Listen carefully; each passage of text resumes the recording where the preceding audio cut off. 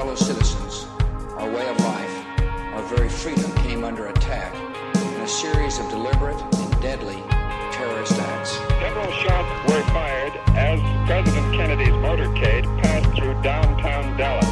None of us will ever forget this day, yet we go forward to defend freedom and all that is good and just in our world. This is Houston. Say again, please. Houston, we've had a problem. Ask not what your country can do for you. Ask what you can do for your country. I have a dream. My 4 little children will one day live in a nation where they will not be judged by the color of their skin, but by the content of their character. I have a dream today. Welcome to the Hagman Daily Show, weekdays 2 to 3 p.m. Eastern Time. And now your hosts, Joe Hagman and John Robertson.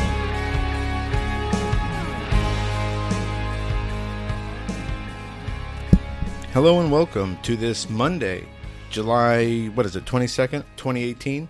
Joe Hagman here, your co-host, along with John Robertson. Let's shoot for the 23rd. Oh, 23rd, okay. John, I'm so screwed up. I got 3 monitors in front of me to do the work of one computer because my Mac screen is broken, and it's been, obviously, it's been aggravating, and you helped me out and actually lent me a PC, which has come in handy, but...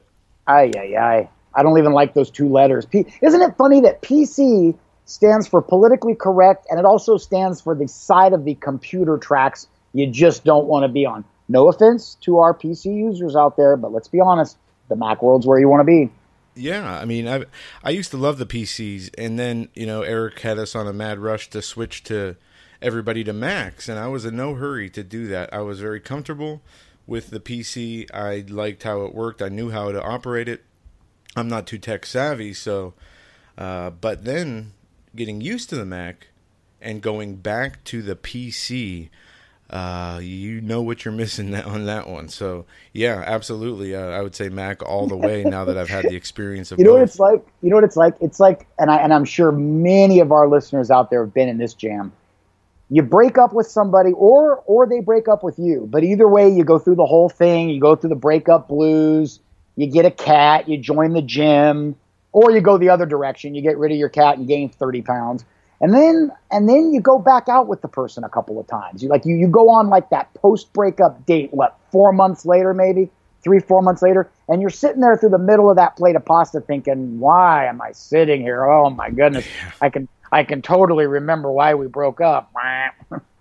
Yeah, well, we'll get it all fixed. We'll get it all figured out sooner than later, but we are still able to do this show, and we are going to do just that. We got a lot of news to get into today. Heavy news weekend. I couldn't even... I did a lot of reading over the weekend and research into current events and news and also into biblical things, and I did not have a lot of time. I wrote some stuff down, but I wish I would have made better notes. Anyway, we have the information, a few things. First, let's talk about SGT Report. Apparently, SGT Report has been wiped off of YouTube, and that is Sean, a friend and guest of the show. This morning, apparently, somebody went to go look for a video, and they found that the channel had been wiped. Now, he had a big following, a very big following, and he was very influential, and we had talked to him about the possibility of this happening, and he did expect it. But it just goes to show you that, and there was an internet forum that I frequent that PayPal actually stopped doing business with it, which was its only method for subscriptions on this website was PayPal. This is the new thing, Joe. This is happening left and right. PayPal.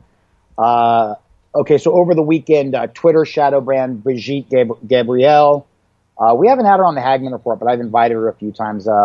She's just an enormous name in whistleblowing about the Islamic mistreatment of women. Sean from SGT has been fighting the YouTube battle for 3 months, and I put a call through to Sean about an hour and a half ago. I expect a call back here anytime. Of course, we will back up SGT Report 110% at Hagman Report to the best of our ability. But you know what really bugs me, Joe, about what happened to SGT, aside from the fact that Sean is a friend, and as I've mentioned publicly several times before, I will always owe Sean kind of a special debt of gratitude because he was one of the absolute first people that I started listening to when I got my first iPhone back in 2010, 2009 maybe. SGT Report's been around a long time, Joe, that Sean made his bones in this business a long time ago. And to see this happen to him today is not only professionally a bad indicator for all of us, but on a personal level, it just sucks. Yeah, it does. And you know, it's unfortunate because it's not like he was out there promoting abortion, promoting pedophilia. He was exposing it. And somehow that equates as a threat to the mainstream media, political mainstream. And I want to talk about something, John, that I don't know if we did not talk about this over the weekend, but there were a few people who had their Twitters, who were deleting their past tweets like crazy. Patton Oswalt was one, and Ian Michael Black. Both are comedians, and both had numerous references on their Twitter feeds about raping children. Now, it could be taken as a joke because they are comedians. Obviously, there is no area for sense of humor there. But Patton Oswalt here, I'm going to go through my history, and I'm going to pull this one up. He said that he was a proud pedophile. I think it was Friday. Oops, I almost cleared the history. Let me pull this up so I can get the quotes exactly right. So Michael Ian Black, and Patton Oswalt both had very interesting weekends with Twitter as they were deleting things left and right, as I said.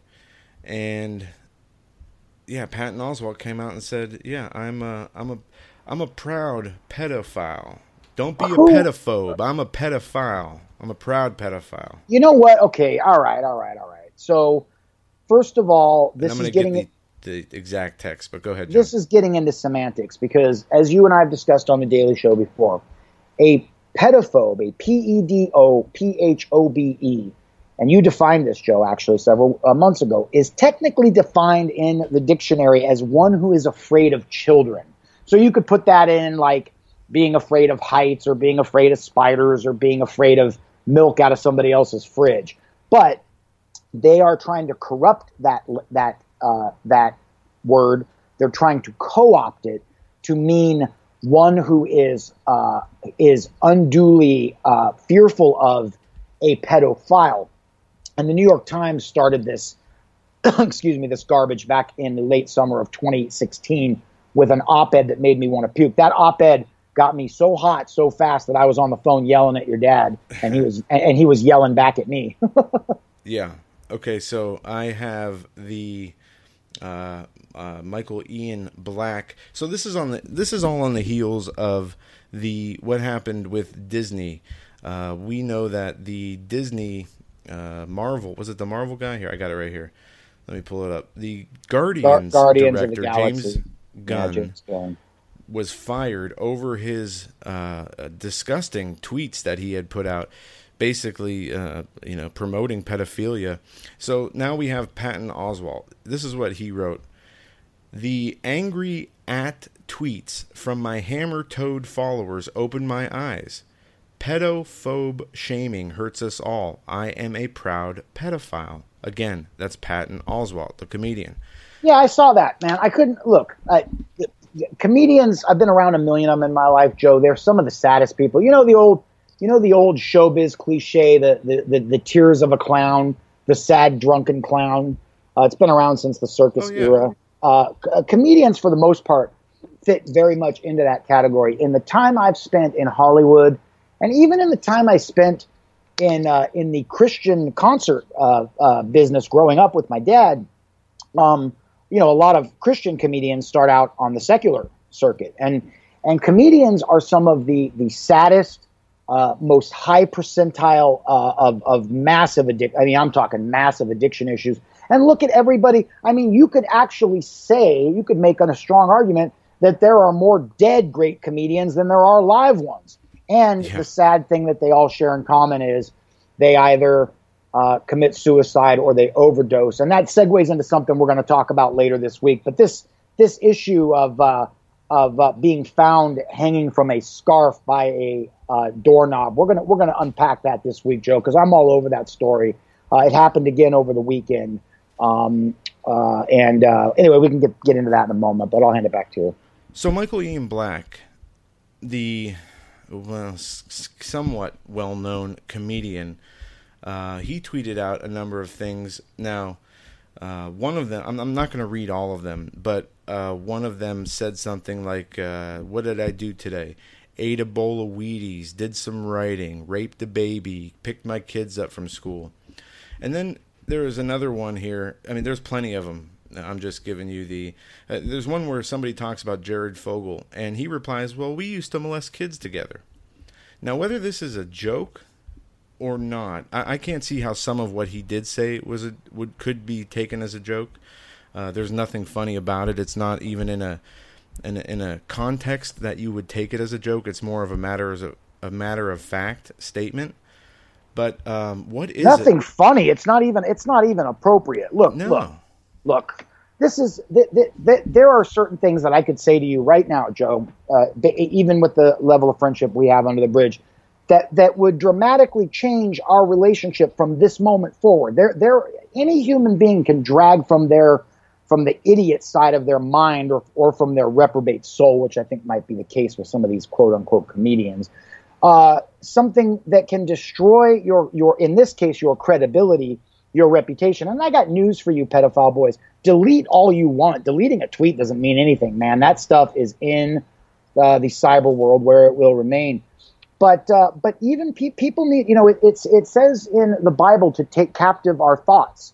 And it also tells us to bridle our tongues. And there's a reason for that, because you can, in one stupid statement, in one ill thought out remark, or in one shot too many, you can say something that can alter a friendship or a relationship permanently. One sentence. So the stuff these people are banging out on Twitter, look, there used to be a weird trend back in the late 60s, and it was the dead baby joke. And this is way before your time, Joe, because frankly, it's before my time. I've joked about killing babies before, tongue in cheek, being silly or whatever. Well, this was a trend. This was a trend that went around the country, and if Twitter had existed back then, it would have been all over Twitter. But there were things like they were done in riddles, like what's black and white and red all over, and somebody might say a newspaper, and then somebody else would be like, no, a mixed race baby that just got ran over by a car. They were dead baby jokes, and they were tasteless,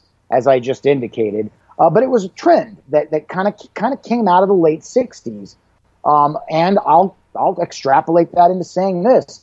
I think we are in a cultural swirl down the bowl, very similar to the one we were in the late 60s. I could sit here all day long and drum up comparisons between mid 1968 to mid 2018. I mean, my goodness, look, we just commemorated the assassinations of both Martin Luther King Jr. and Robert Kennedy here on The Daily Show in the last 90 days. Yeah. So this is what some of Michael Ian Black's Twitter says. Okay, I'm not going to read all of them. Obviously, there's some very vulgar ones. Okay, he says something along the lines of going to his children's school's elementary school Halloween party. And he says something along the line, and we're talking about like 5th grade or something like this. And he says, no slutty costumes, disappointment. He says things like, hosting a bunch of 11-year-old girls over for a sleepover tonight, terrified their parents will find out. Idea, sell little containers sick. Sell little containers of semen as boy caviar.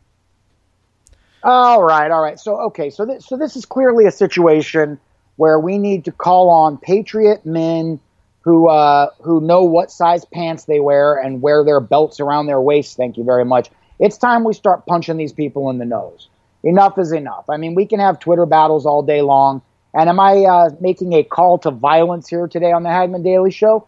No, but if you come across a pedophile that thinks that there's some kind of clever comedic value in making a tweet about selling a minor's semen, punch him in the nose. Well, this is the thing. This is where we have to make the distinctions. One, these people can say things like this. Obviously, it's offensive. Obviously, they should be fired from their jobs, or they should be held accountable. They should be banned from Twitter. But we need to dig in and find out if this is more than just words. And I think this stuff is a good start. Now, hopefully, somebody in this person's jurisdiction, wherever they live, turn these tweets over to the police. And this would be the beginning of an investigation.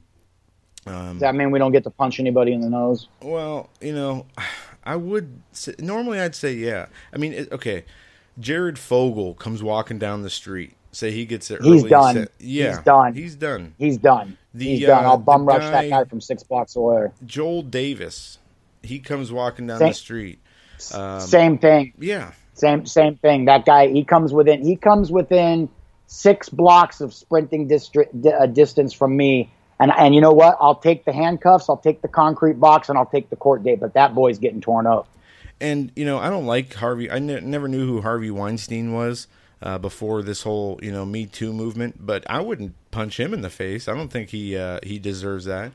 That's a different story. I mean, at least he kept his sexual assault to adult women. Not only that, but look, Weinstein.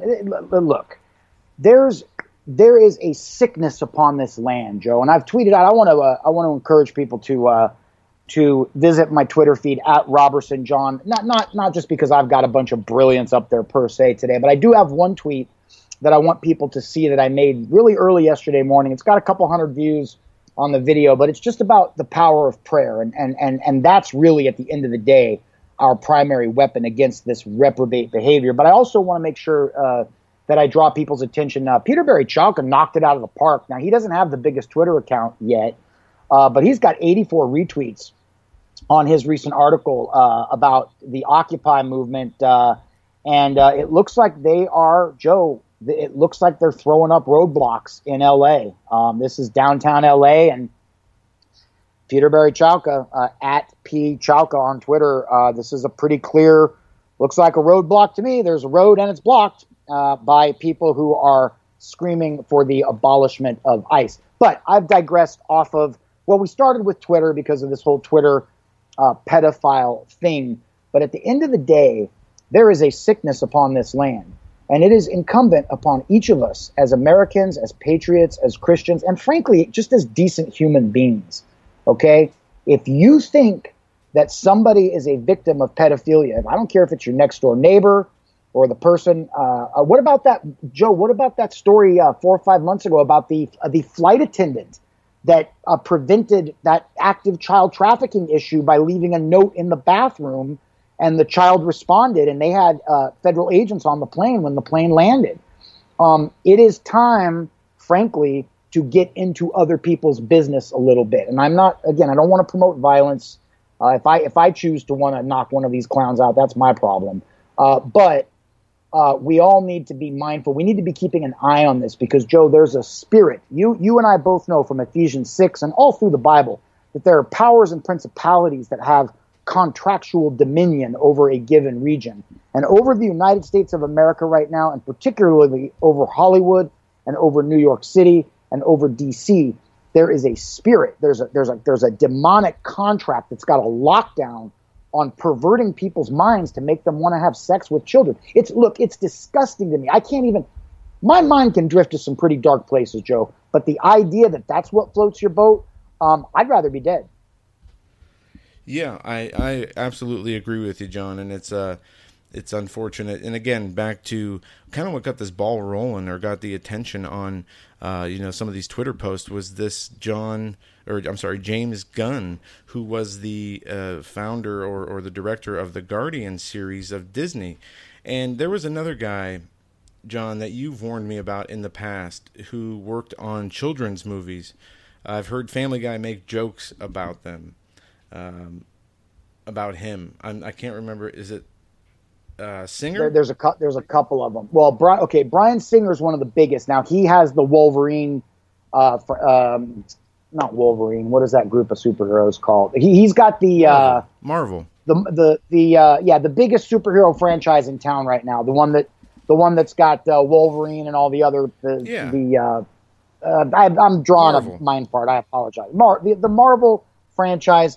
Singer, who actually made his bones in Hollywood with a really dark film in the 1990s, starring, guess who? Brad Renfro, who's been dead for 25 years. Brad Renfro, very, very suspicious in my mind. 25 years old, had Hollywood he literally had lightning by the tail in Hollywood. He's one of the hottest A-list young talent out there. And Singer made a film with Brad Renfro and with the guy that plays the wizard in the Lord of the Rings franchises. What's his name? Ian McClellan. The old guy. I've never seen the Lord of the Rings. Oh, you haven't? Well, it's a great thing to watch if you're flying from here to Brisbane, Australia. But anyway, Singer got started making this film with Sir Ian McClellan. That's the old gay dude from the Lord of the Rings franchise, and Brad Renfro, who is dead. And I met Brad Renfro briefly once at a bar in Hollywood, but I think Renfro, Joe, may have been a victim of this Hollywood pedophile machine. He had the exact same characteristics that took out Corey Haim. The drug addiction, the compartmentalized personalities. It's sad, but what it really is it's self-defense to being abused by those in a position of authority over you. And I'm telling you, I put a new app on my phone over the weekend that enabled a bunch of my old Hollywood buddies to find me. If I had known that was going to happen, I wouldn't have put the app on my phone. But I've been in touch with 4 or 5 of my Hollywood buddies over the past 4 or 5 days, and apparently a rumor went around Hollywood, Joe, that I was dead. Really? So I didn't know that until yesterday. But a good friend of mine, a Native American, cool guy. His name's Corey. Can't remember what tribe he's from, but he's a cool dude. I worked with him on MTV. In fact, I was working with him the day that you first called me and asked me to be a guest on the Hagman Report back in February of 2015. Yeah, Corey, and then another guy I know, Marty, who I worked with on the CSI franchises. A rumor went around town that I had died. And I don't know how that rumor could possibly have gotten started, except to say that 2 of the lead men with whom I worked a lot, Joe McAvity, whose brother, Stephen McAvity, is the producer of Passion of the Christ. You've heard me talk about Joe a lot. He died. And then the other lead man, Andrew Schultz, that I did the Marvel commercials for, the Star Wars commercials. We did a couple of big feature films together. He had a sailboard accident in Texas and died as well. So I had 2 guys I worked closely with die within 6 months of my exoneration out of Hollywood. So maybe that's how the rumor got started. Joe, I'm sorry I'm off on a major tangent, but yeah, everybody in Hollywood thought I was dead. And I guess by Hollywood standards, I am. Well, no, that's all right. I'm glad that we ended up going down this lane, because I completely forgot about this stuff and what I had read over the weekend. So Joe, did I lose you on your end? No. Skype is telling us that we have a poor activity. I did something I rarely do, which is mute it at the Skype level, and I forgot to unmute it. But no, I'm glad we got on this line of topic, because I forgot completely up until we started the show about reading these stories over the weekend and seeing this stuff come out, and it is very troublesome, and it goes to the credibility of the everybody wants to throw Pizzagate out as some sort of conspiracy theory. Well, fine, but let's talk about Pedogate, the real problem of pedophilia in Hollywood and in positions of power. It's not just Hollywood; it's DC. It's the top levels of business and of entertainment, of politics, and the economy, and on and on and on. I mean, at the UN, look at the guy who we just mentioned, Joel Davis, a guy who was basically running the sexually abused children area of the UN, or this organization of the UN, and he was one of the biggest perpetrators. And we see this the man was too often. Joe, I know we're going to move off this topic here in a moment because I know it causes you and I both to have, frankly, it just makes Mondays even rockier than they already are. But this guy, Joel Davis, when I said a moment ago that if he was in sprinting distance, I'm gonna clean his clock. Please understand, listeners, I'm not trying to sound like some kind of tough guy on a Monday afternoon. This guy was masturbating to pictures of infants being sexually abused. This person, Joel Davis, by my categorization, is no longer a human being. And the reason I said I would beat him up rather than just straight shoot him is I don't want the authorities knocking on my door when it's time to go to the studio tonight. So these people we're talking about, now these comedians, okay, they can make up their excuses, they can delete their accounts, they can do whatever they like. I got a shout out on Lionel yesterday, on Lionel Nation, with a quote that I put into the chat. And it was simply this, and I reminded people of this on Twitter last week, and it got retweeted a lot. You have the power. All of you listeners have the power, and that power is in your box office dollars. Now, this may sound quaint, okay, like, oh, let's all ban Ivory Soap, and we'll really show it. It's like, no. Ivory Soap is a worldwide global thing that's been around over 100 years. 2 million people could stop buying Ivory Soap, and it's not going to make a difference. But I'm going to tell you what. 2 million people decide not to go see the next X-Men franchise or the next Guardians of the Galaxy film, or you cancel your Disney XD from your cable package, and they're going to feel that really fast. So all of our listeners, they think to themselves, woe is me, what can I do? I already pray every day that Jesus will protect the children. Well, the power's in your pocket, people. You're the ones that go pay, depending on where you live in the country, $12 to about $20 per movie ticket. You are, in aggregate, the gas. You're putting the fuel in the tank, and you're paying for these reprobates' behavior. And Joe, I made this point in my remarks at the Awaken to the Shaken conference last year with Pastor Paul Begley in Chicago. Look, even if one dime of my money is going into Bryan Singer's pocket so that he can put a Rufinol in a 14-year-old little boy's punch at some sick hot tub party, that is 10 cents of my money too much. Mm-hmm. Yep, absolutely right. And, I canceled my Netflix subscription just because of the Michelle Wolf special that they had up there where she was promoting and celebrating abortion. It's time we draw the line in the sand. And I got another story that deals with this too, which is the NFL. And I don't know how many people saw this. The NFL took a hard stance coming out against the kneeling, which was something that was made popular last year. And they just said that this is what they were going to do, $20,000 fine for people who kneel. If you don't want to be out there on the field when the anthem is played, you can be in the locker room. Well, they have now reversed that policy due to a players' union complaint, I guess, or an appeal. And I don't know, it's still up in limbo. They still have a decision to make, but they're gonna the social justice, whatever you want to call it, politicizing everything in every area of our society, whether it's the theater, whether it's entertainment, whether it's whatever it is. People are getting so sick and tired of it. I'm to the point now where, if the NFL doesn't, really buckle down and say, hey, we're going to implement this policy, we're going to impose these fines, no matter what the players' union says. Because I know one thing: if I'm at work and I'm on the radio, and I'm live on the radio, and I want to protest, I don't know, think of anything. Something a guest says, or I don't know. It would abortion. I could not. Is always a good one. How about gun grabbers? Let's say you want to protest gun grabbers. Yeah, I could not, take a moment of silence or take a knee while I'm being paid to do a job, that I'm supposed to be doing. It's one thing to protest, or maybe, put a mark on your helmet or wear a different color shoelace to let it be known that you're protesting.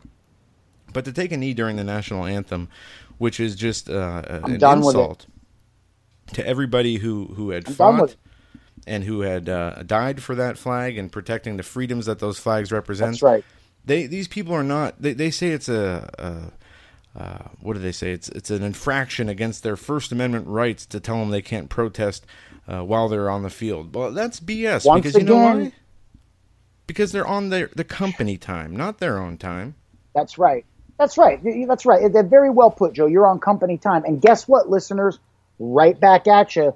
You've got the box office dollars that control the NFL as well. Now, I'm going to tell you straight up, if every Hagman Report listener got behind every Josh Tolley listener, Caravan to Midnight listener, True News listener, and we really said enough is enough. And I'm going to drop a short video on Twitter about 3 o'clock this afternoon talking about shutting Hollywood down and how easy it is to do it.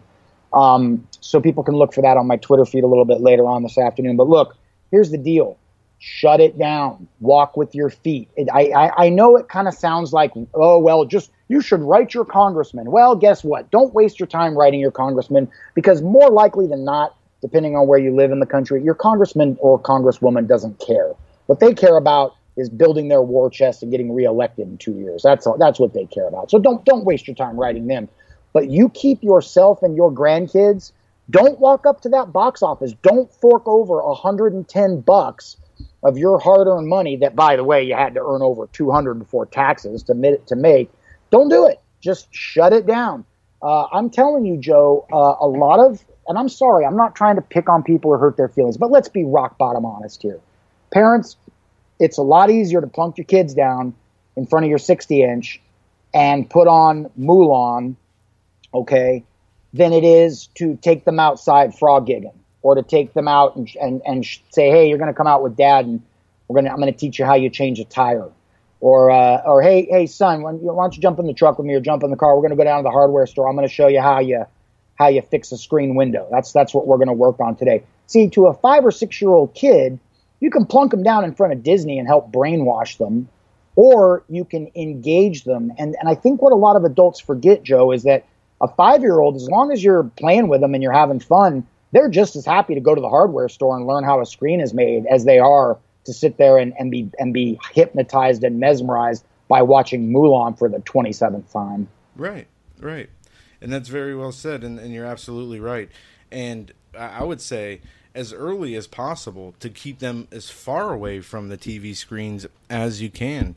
I see my own nephews are so in deep in those screens now. It's like they're inseparable. Anytime there's a moment of sitting or of any type of situation that requires patience and whatever, they want that. They need the phone. They have to have the phone, or else they're going to freak out and start crying and yelling. And it's just unfortunate to see that the kids, something so preventable. I mean, you just don't give it to them within their first, I forget what it is, 5-10 years of their life. So they're not accustomed, or it's not a habit that they are basically born with because of the access of screens. But we were talking about this off air the other day, John. You couldn't keep us inside when we were kids. You could not. I mean, absolutely not. We were outside constantly. We had games for when it was daytime. We had games for when it was night. We had games for when it rained. We had games for when it was sunny. I mean, absolutely. It didn't matter. Remember how much fun it was to take a baseball bat in your mitt and bungee cord it to the frame of your BMX bike and ride out to where your buddies were going to be, or even just a shovel. My buddies and I, we used to just dig big holes just to see how deep we could get the hole. And then if we could get the hole deep enough, then we would want to turn it into a tunnel. Then we'd start digging sideways. And we actually, you get 4 or 5 11-year-olds out there with shovels that mean business. You can dig one a heck of a deep hole. Just make sure if you do it in your mom's backyard, you keep the dirt handy, because when she gets home from work, she's going to want that hole filled back in. But hey, Joe, I want to switch gears. We're already halfway through our show, and I know that this is something you and I are going to want to talk about today. Now, look, the top news item today is President Trump's tweet about Iran, and we will get to that per Joe Hagman before the show ends. But I want to drop this first, because this kind of ties into what we're talking about. We're talking about Twitter. We're talking about this pedophilia issue. Then we segued into devices and IT and how to protect your kids from that and where kids are with being what I call a screenhead. But adults are looking for their coping mechanisms as well, Joe. And this was written on Friday, but this got a lot of traction over the weekend. In fact, I'm going to tweet it out right now. This is from dailymail.co.uk. It says, Xanax could be driving America's next drug epidemic. Top psychiatrist warns addictive anti-anxiety meds are being dished out like opioids were in the 90s, and patients are struggling to quit. Again, let's be honest. Anxiety is a massive problem in this country. It is the evil stepsister of depression. The two tend to go hand in hand. I know that for myself personally, it's like a pendulum. I'll go 3-4 days over into feeling kind of depressed. And then if I don't manage that depression through prayer, through exercise, through nutrition, I know none of that stuff's very sexy, but it all helps. If I don't manage it, then it swings over into anxiety. And then you're looking for the Xanax, the Ativan, the Klonopins, etc. Joe, your opinion on this new epidemic? Obviously, it's something we see all the time. And then do you want to talk about some of the natural remedies that are available? Well, yeah, it is. It is an epidemic if you are at least on those drugs and you are hooked. And I can tell you because on a prescription level, not too long ago, just a few years ago, from taking them as prescribed, I was hooked on Klonopin. Me too. And I've been hooked on a couple different things. Yeah, it was a nightmare to get Absolutely. off that. And but I'll tell you what, it really does clear your mind up. You'd be surprised at how much how much that numbs of your mind, how much that blocks out, whether it's learning abilities, whether it's language skills or whatever it is. Short-term memory. Comprehension, short-term memory, yes. There is it so really much burns up it short-term affects. memory. But look, here's the deal. I've talked to many. Oh, go ahead, buddy. Well, I just want to say, on top of, and people are using these on top of the opioid. So say, because it'll enhance the feeling of the opioid, and I know people who have died just from mixing the two together, and it's a very dangerous thing. But the misuse, excellent point, and constant use, at least to where you're addicted, is very bad. And yes, it will be similar to the next epidemic. Imagine, 50 million Americans who are on addicted to Xanax now or Klonopin now by no fault of their own, just by taking them as prescribed. And imagine the supply chain getting cut off. I would not want to go through that. That's the problem. Yeah. That's the problem right there. Look, here's the deal. Joe and I both know what we're talking. Look, when it comes to drugs, Joe Hagman and I both know what we're talking about. Okay. And frankly, I have limited patience with guests or people with whom I interact who pretend to know what they're talking about, and basically they really don't. When it comes to drugs, you've either been there or you haven't. And a lot of the people that listen to the Hagman Daily Show, and I say God bless every one of your hearts, and I truly mean that, they've been there. They know what we're talking about. Now, if you are on a benzodiazepine, okay, so Klonopin, Xanax, Ativan, Valium, Librium, there's a whole bunch of them. But those are probably the most popular ones. If you're on one of these benzodiazepines, first of all, you cannot get off on your own. You can try, but even if you can get down to 0.10 milligram of what you're taking, you're still going to have to make a leap and you're still going to have some discomfort. But there's a lot of things that the medical community can do for you.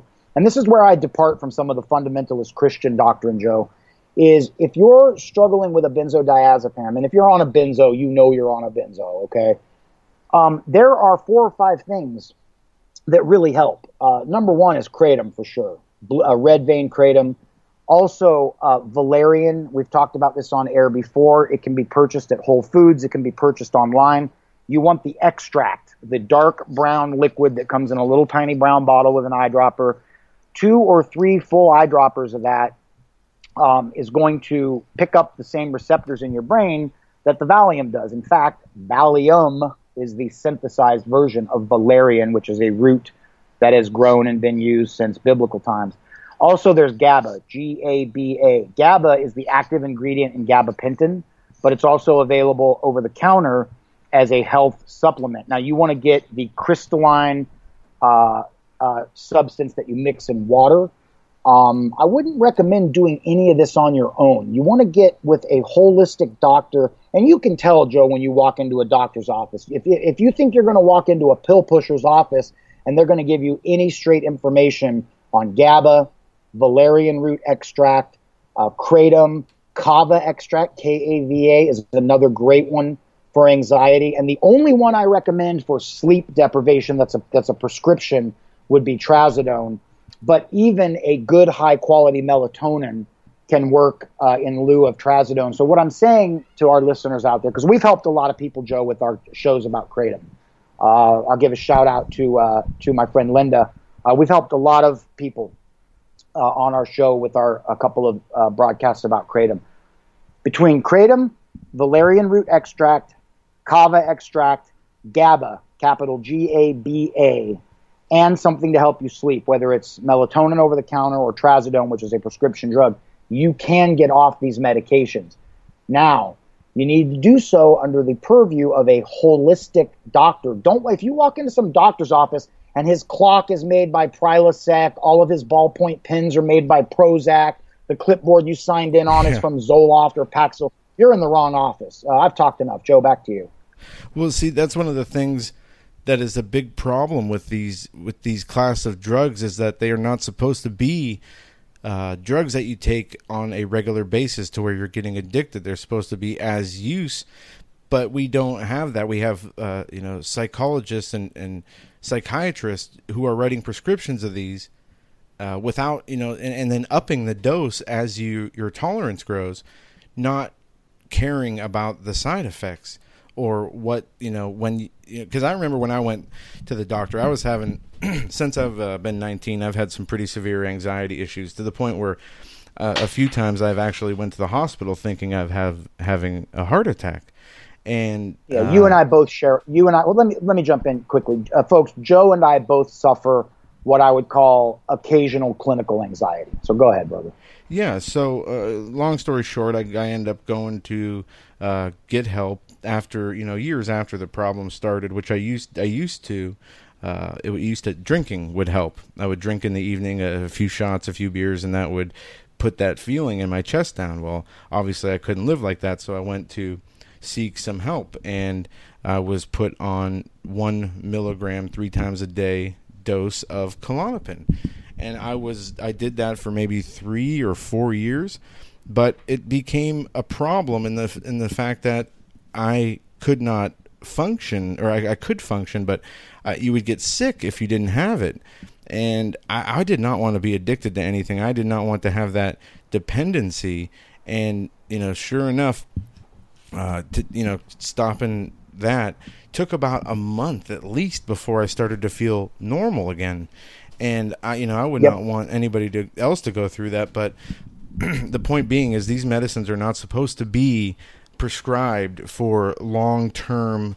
Even when my grandma was dying and they did hospice, they brought over a little care package, and in that care package there was a bottle of morphine, some other stuff, and there was 6 Ativan. And even then, the lady told me, use these very cautiously. They're very addictive and very strong. They were 1 milligram Ativan, John. So obviously, I'll tell you, I could eat all 6. I'd put all 6 of those down with one. I'd put those down without a glass of water. Go ahead. Yeah, and function fine. You wouldn't even notice it. But these medicines are not supposed to be for long-term use. They're supposed to be on nights you can't sleep, or when you have incident that occurs. But my doctor prescribed it to me as though it was a normal thing. It was okay. And, before I know it, boom, you're hooked. And now you have a problem. Now you have to find a way to get off the drugs, because if you don't, then you might find yourself in a position where you might be really feeling really terrible if you are out of insurance or out of whatever it is that helps you or allows you to get your medicine. And you don't want to be dependent on that kind of stuff anyway. So, I remember telling my doctor it was never supposed to be a long-term thing. I wanted something to take the symptoms away. It never is. And there was no end in sight, so I just had to stop seeing him. And I told him, look, I'm going to quit doing this. I didn't have him wean me down or anything. I did it all by myself, which I would not recommend. But I did use the kratom. I did use the CBD and THC oil. Sorry if people are offended by that, but I'll tell you what. I'm not. No, I know, but some people are. I get it. But listen. Go ahead, John. I'm sorry. Finish your. I'm just squirming because I've been through the same thing as you. And by the way, I was with you, quote unquote, during the time that you went through this, and you've known me during the time that I had to go to rehab, Joe. Now I went to rehab for drinking, and I prefer to live an alcohol-free lifestyle. If I mess up and I drink, it destroys me for days at a time. But Joe, let's we've got about 10, 12 minutes left. Come have a drink, bud. Yeah, right. I'm on my way. Let me just grab an Uber. But seriously, this is a good example of why it's so important to all the preparedness-minded people out there. Okay, I just gave you a rundown of 6 products: kratom, THC oil, GABA, valerian root, kava extract. These things, and then some good quality. I'm talking high quality, $20 a bottle. 10, 15 milligram melatonins. Do not buy $3.99 melatonin. There's not a particulate of melatonin in that garbage. But this is the deal. We're living in a time now where supply and demand is all done digitally. So if the internet goes down, the trucks will stop rolling, even if there's nothing wrong with the supply, the truck driver, or the pharmacy. If their computers don't work, you're done. Good luck trying to get a prescription out of a pharmacy if their computer system is down. They're just going to look at you like a deer in the headlights and say, I'm sorry, our computer system's down. You can look at them and say, I haven't slept in 3 days and I'm chewing the insides of my cheeks out because I haven't had my medication. And all they're going to tell you is, well, we're very sorry, sir, but the computer system's down. So if one of the main steps you've got to make toward being preparedness-minded is realizing that Joe and I are shooting it straight to you. And if you're in a pharmacy every week because you have to be, then you've got a problem, and that problem's got to be mitigated. Joe, I'm going to jump the shark here. I just shot over to your cell phone 2 articles. The first from Fox News. It looks like rhetoric got pretty heated this week between President Trump and Rouhani over in Iran. Now, I'm not real up to speed on this story, but it looks like President Trump took to Twitter. And yeah, what happened? It sounds like some saber rattling for sure. All right, so I don't have my notebook with me where I took the notes, but it was being reported on Saturday morning that China was ditching Iran as its oil supplier and using Saudi Arabia exclusively, which was a huge change as China's Iran's #1 purchaser of oil, and I was pretty surprised by that. Now let me do a quick search here, because I did do it yesterday or this morning, I can't remember which one, and I did not see the same results as. But anyway, if China moves away from Iran as far as energy, then that's a big deal. Okay, so let's see here. The news from the last few days. Okay. Oil prices could hit $200 a barrel if U.S. and Iran go to war. Jeez. Always with the war. Always with the war. But let me see. Okay, let me see. Let me do another search. Let me do China, Iran, oil. Okay, so let's see if India and China could mitigate damage for Iran. China woos UAE with trade balancing concern over Iran ties. India cuts imports from Iran by a quarter in past year. China has an Iran oil lever over Trump, and it's all playing out at OPEC. Okay, so the U.S. called for China to ban Iranian oil, and China rejected that call earlier this month. Now, no kidding. Like that's like China, like saying, "Hey, China, we want you to stop using Iranian oil," is the same thing as telling the United States to stop using United Arab Emirates or Qatar oil. It's like, okay, that might sound nice geopolitically, but again, we've got trucks to run. Yeah, so I'm kind of confused as to where. Okay, so maybe what I read on Friday was just them pushing for China to ditch Iran as its energy supporter, because if that was a move that they actually went through with, I was going to say, prepare. This is a indicator of upcoming conflict. When you see, these countries moving away from an ally, long-term ally like they've had with Iran, especially with their number one export being oil. If that were the case, that China was moving away from that, prepare, open your eyes, because there is conflict coming. There would be no reason for China or these other countries to move away from Iranian oil unless it was for the strategic agreement or necessity because of a upcoming potential conflict. Now, I had taken notes. I don't have my notebook with me. This is what you have to do when you carry 3 computer screens up to your desk to do the show.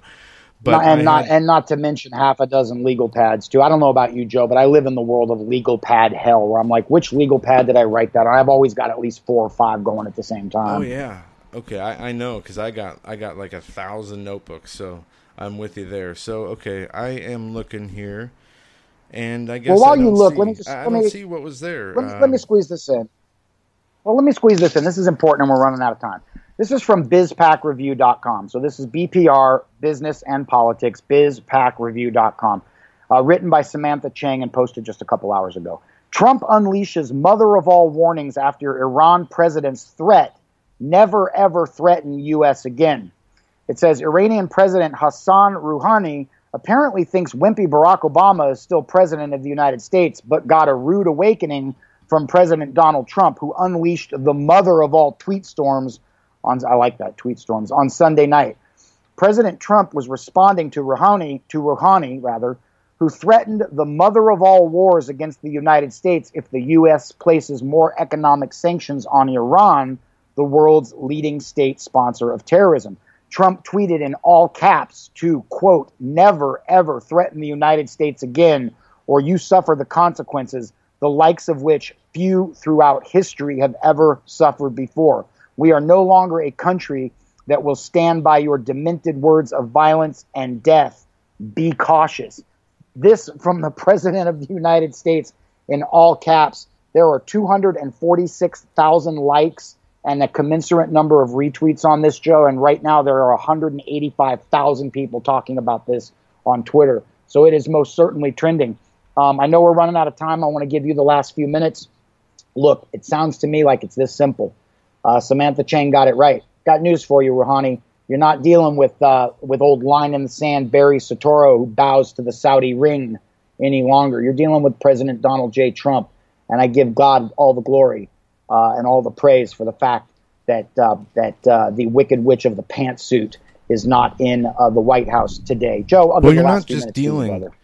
You're not just dealing with President Trump. You're dealing with the biggest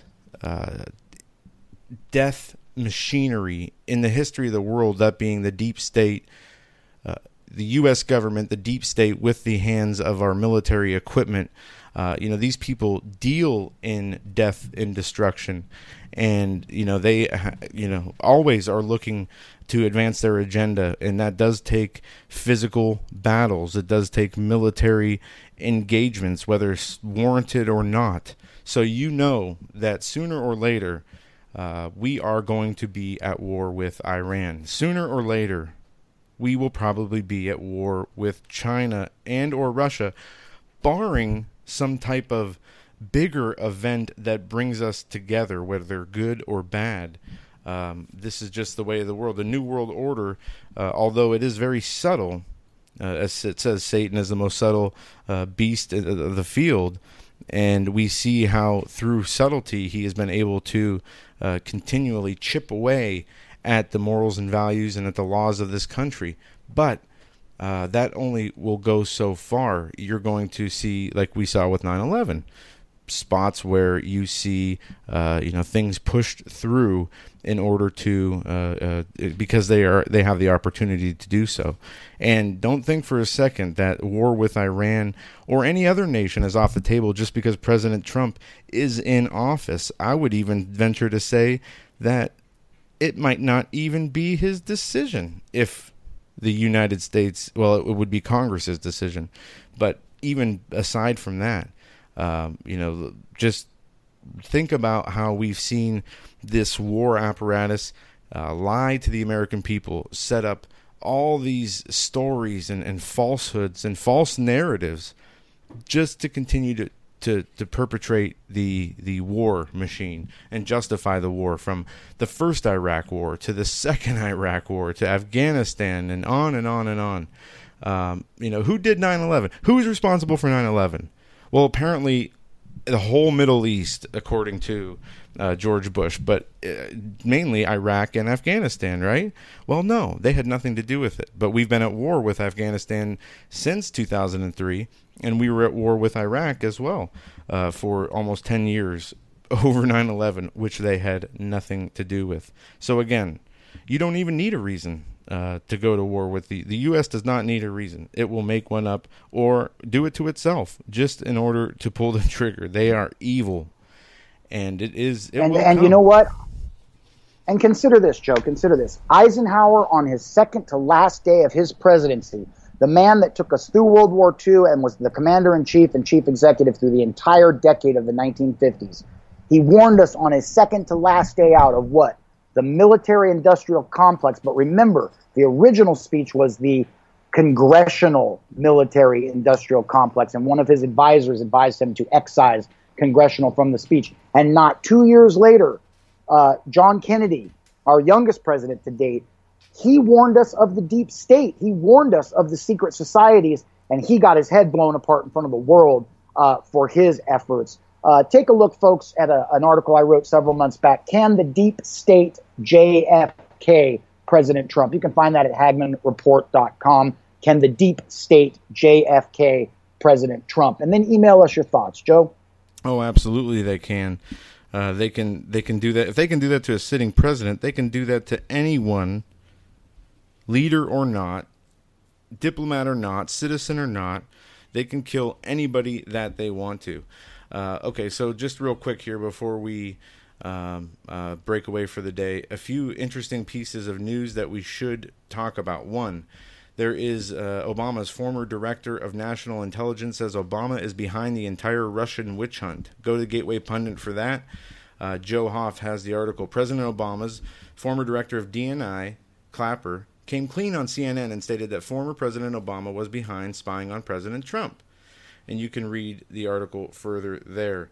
Now, also, in other news, this is up on Hagmann Report, FISA warrant application supports Nunez memo. This weekend, the release of a highly redacted version of the FBI's application for a Foreign Intelligence Service Act warrant to wiretap one-time Trump foreign policy advisor Carter Page has renewed the argument over the Nunez memo. The brief report produced by the House Intelligence Committee Chairman Devin Nunes detailing problems in the application from the time of the memo's release in February. Democrats and some in the press have denounced it as a collection of lies and mischaracterizations. On Saturday night, the denouncing started again. The only thing the newly released FISA documents show is that Republicans have been lying for months. The left think tank Center for American Progress said in a typical response. Now, what's interesting about this is not only was Nunez right, but if you read the FISA memo, the heavily redacted piece of paper that just came out on Friday, there are pages missing. If you read the ends of sentences on some of the pages, they don't match the next page, because you'll see a sentence ending on one page, and then the next page you're picking up in the middle of a sentence, and that happens more than once, so we know stuff's missing from those documents. Anyway, we are at the end of the show. Thank you so much for joining us. If you can, support us on PayPal or through simplycleanfoods.net. Promo code SimplyClean. I'm sure we'll have a chance on this week. I want to thank you, everybody, for listening. We'll be back tonight on the Hagmann Report at 7. Have a great day.